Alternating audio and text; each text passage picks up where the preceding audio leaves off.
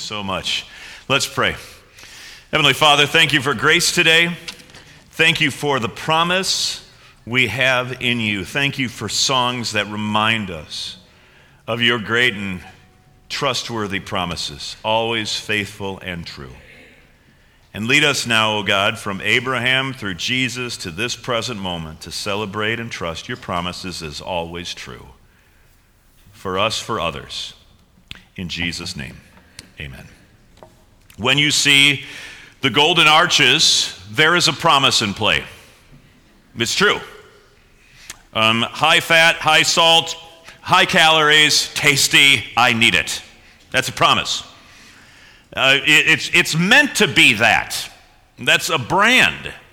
And a brand is nothing more or nothing less. You've heard that phrase, a brand. You know, there's a Walmart brand, there's a Fry's brand, an Albertsons brand. The brand, when we talk about a brand, what we're talking about is just simply a promise. What is the promise that goes with this visual reminder of the golden arches in this case? When you see a green Greek goddess at 9 o'clock in the morning, you pull over and ask for your grande double latte, tall double shot, whip, extra whip, no soy, low soy, high soy, soy-o soy. It's what you ask for. Why is that? There's an implicit promise with that. Now, if you go up to Minnesota and you see a reindeer on a blue square, that's a whole different promise. It's called Caribou Coffee. And it's the Minnesota nice version of Starbucks from Seattle. It's a true statement. So we live in a world of promises. And the question is, what is the promise that's being offered? God comes to Abram and Sarai. They're around 75 years old. Before National Enquirer was a thing, Sarah was on the cover of it because she was going to get pregnant at 90, and that just doesn't happen. Certainly not then. And God made to those two a promise, a series of them that we just heard about in Genesis chapter 12. I'm going to bring you to a land. I will make you a great nation. I will bless you and make you famous. You will be a blessing to others. I will bless those who bless you, curse those who treat you with contempt. And most importantly, from this time forward, through all the rest of human history, all the families on earth will be blessed through you. Those are the promises that God made to Abram and Sarai, and that over time he would bring to fulfillment. Today is a day where we celebrate promises. And I'm reminded that as much as we are human beings who make promises, there is this psychological thing called empty promises. Ever heard of this? Of course you have. We've all done it. For some of us, though, we are known as empty promisers. We will make promises, and for any number of reasons, some valid, some less valid, some reasonable, some less than honorable, we will fail in carrying out those promises.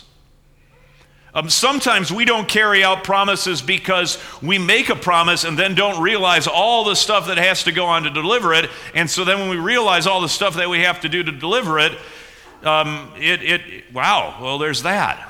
I made a promise to my wife that in November of 2013, I said, honey, I think I can remodel the entire kitchen. We can start the day after Christmas, and it will be done by the time we hit your birthday on March 15th for a big 40th birthday party. Now, she knows me. And she says to me, in all seriousness, Scott, we would save a lot of money. I know you value cash flow. However, it is my 40th birthday, and you are throwing me a birthday party, you know. What? Oh, yes, I am. Yes, of course, I'm throwing you a birthday party. Right, honey, yes. And so you can do this, but if we start the day after Christmas and on March 14th, it's not done, I can't begin to tell you what might happen to your life. You may disappear. And she had the Renee look that was, I know you. You sometimes, have a vision, but you don't do the cost factoring. I'm just telling you, this is the one for my 40th. Don't blow this. And I saw that, and I went into my little head in microsecond bursts, and I thought to myself, can I deliver? Sure I can. Yeah, we're going to do that. And I am telling you, we were on it to get it done. It got done, by the way. But there's a reality, right? For any of us, we commit to something, and, well, did we really get the electrical, in before the flooring went in? Did we have the cabinets put, and you don't do all the math and all the logistics. Sometimes empty promises come from the fact that we are just manipulative. We realize that someone wonders whether we're trustworthy, and so in order to get them to believe us that we're trustworthy, we make a promise. We really don't have an intention to commit to that promise. We just want to get something else out of the deal. And if you've ever grown up in a promise or in a household with an empty promiser as a parent or as a spouse, you know how debilitating it can be, because you love that person, you want to trust that person, but you find that you cannot. That's a big deal. We come today to a lesson from Scripture where we learn about a God who does not ever make empty promises. And the great thing is the promises that he made to Abram and Sarai, those are promises that are promises given long, long ago in the past, but the beauty is that it carries over to each and every one of you. The promise that all nations will be blessed through those two so long ago, you are part of that blessing, as you are now included into the family of Jesus Christ. As we think about promises today, and as we prepare for a baptism in a short while for dear Ethan, we're so excited for Ethan. I get to baptize you in just a second. Yay, us! Yay, us!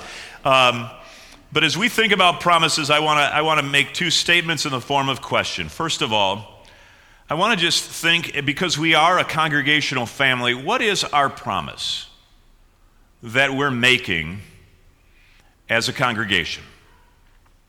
Maybe you have seen some of the new signage outside, right? The striking blue brand mark that is now out on our front monument out there. You may have also noticed that Shepherd of the Desert Lutheran Church is missing right now, and there are some of you that are wondering, hey, are we still a Lutheran church? It's not missing. We know exactly where that signage is at that we had there, 2 weeks ago. We know exactly where it's at. It's going to go back up on the building in a different part of the building, right up there. And so it's going to go on the outside of our building. And we have two of these. And you know what we're going to do with the second one that came off the other side of the monument? We're putting it over at Mountain View. Because why? Well, because we make promises. First of all, we are a Lutheran church. We are that. Pastor Allen and I preach law and gospel. We teach the small catechism. We have a word and sacrament ministry that is built around baptism, infant baptism, the real presence of the Lord in the Holy Supper that we celebrate regularly here.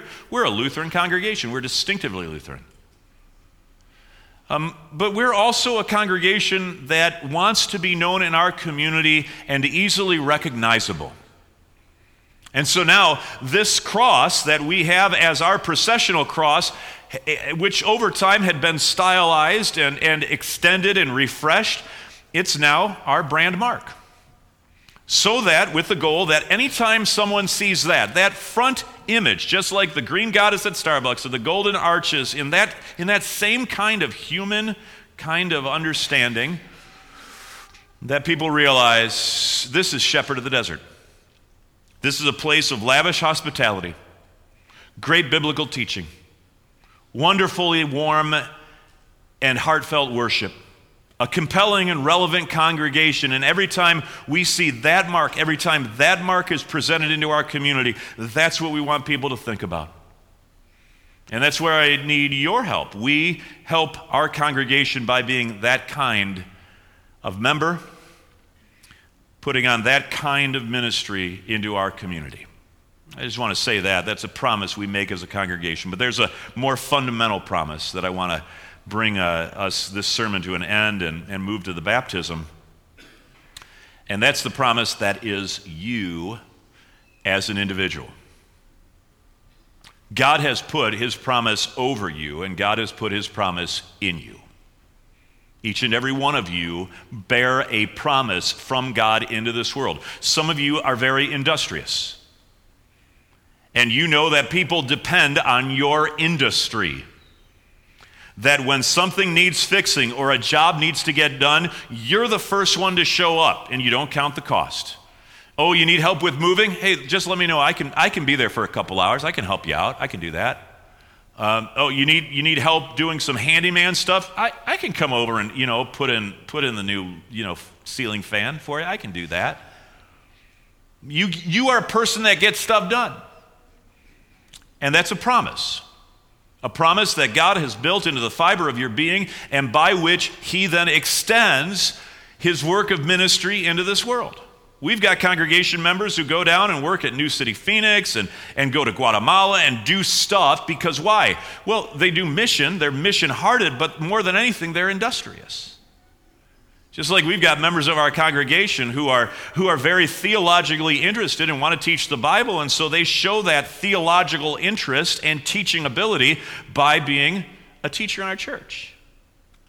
There are care shepherds in this congregation. By the way, we need more care shepherds. If you have a love for caring for others and you'd like to be programmatically connected in putting that love into practice, talk to me, talk to Pastor Allen, because we need some. Our care shepherds are a group of people that love to care. And if you're married to one of them, you know that if you're in a grocery aisle and they get talking to someone and learn, like an old country song, they lost their truck, they lost their dog, they lost their home, they lost their spouse, they lost, just go through the country song that you heard on the radio recently, and they can sit there and talk and commiserate with them while you're looking at your watch and like, we got to move it along here. They're about to close the store, and we got here at 10 o'clock this morning. Honey, move on. See, that's the joy. That's the joy of having promises at work in us. Every one of us has a very real, non-empty promise that we own. The great thing is, and just remember this, you never retire a promise. Promises don't know retirement. They're so baked into the fabric of our being that those promises are constantly looking for opportunities to be lived out. There's a guy in my first congregation in Ann Arbor, Michigan. His name was Cleon Newton. He was a dear man. And he was on the church council because he was the chairman of the properties committee. And the church council oftentimes dealt with stuff like finances and governance and human resources and all this kind of stuff that old church councils used to deal with. And he would sit there and his eyes would be rolling in the back of his head. He'd be nodding off, after an hour and a half, 2-hour meeting. And he's just bored out of his skull. Why is that? Because his spiritual gift, the promise that God had baked into the fiber of his being, was the promise of industry. We lived on a 5-acre piece of land. That's where our congregation was located. And every week in the summer, this 5-acre piece of land had to be mowed. And we didn't pay people to mow it. We had congregational volunteers who came in at 9 o'clock in the morning or so and would drive a little Cub Cadet tractor over 5 acres of land with a 40-inch swath every weekend so that the grass would look good. This Cub Cadet was awful. It was broke all the time. But Cleon was there every Friday to make sure that it was drivable, so then when whoever showed up the next day, they could get after it. He was living out a promise, and he knew what lane he lived in. What's the promise that you live out? It's the most important question we ask today as we think about the promises that God made to Sarah and Abraham, and they did not fail.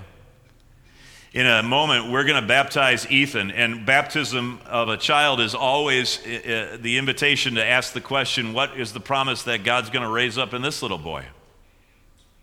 And it's also recognition that with grandmas and grandpas and moms and dads, you will be asked to make a promise here this morning as well. And you'll make promises around theology and about church teaching and how you're going to raise this child in a Christian home. But I also want to remind you that, as all parents know, if you need wise counsel, kids will say, "Oh yeah, go talk to dad." If you need somebody to give you a hug, oh yeah, go talk to mom. Dad doesn't hug. Dad's a good talker, but mom's a good hugger. You see, parents, you live out a promise by the sheer force of your personality. And that's what we pray for you too today as well, is that promise that you come to discover in yourself over time, that promise gets lived out faithfully with every day that you have Ethan entrusted to your care. So with that being said, Todd and Caitlin, Larry and Sue, I invite you to come on forward here.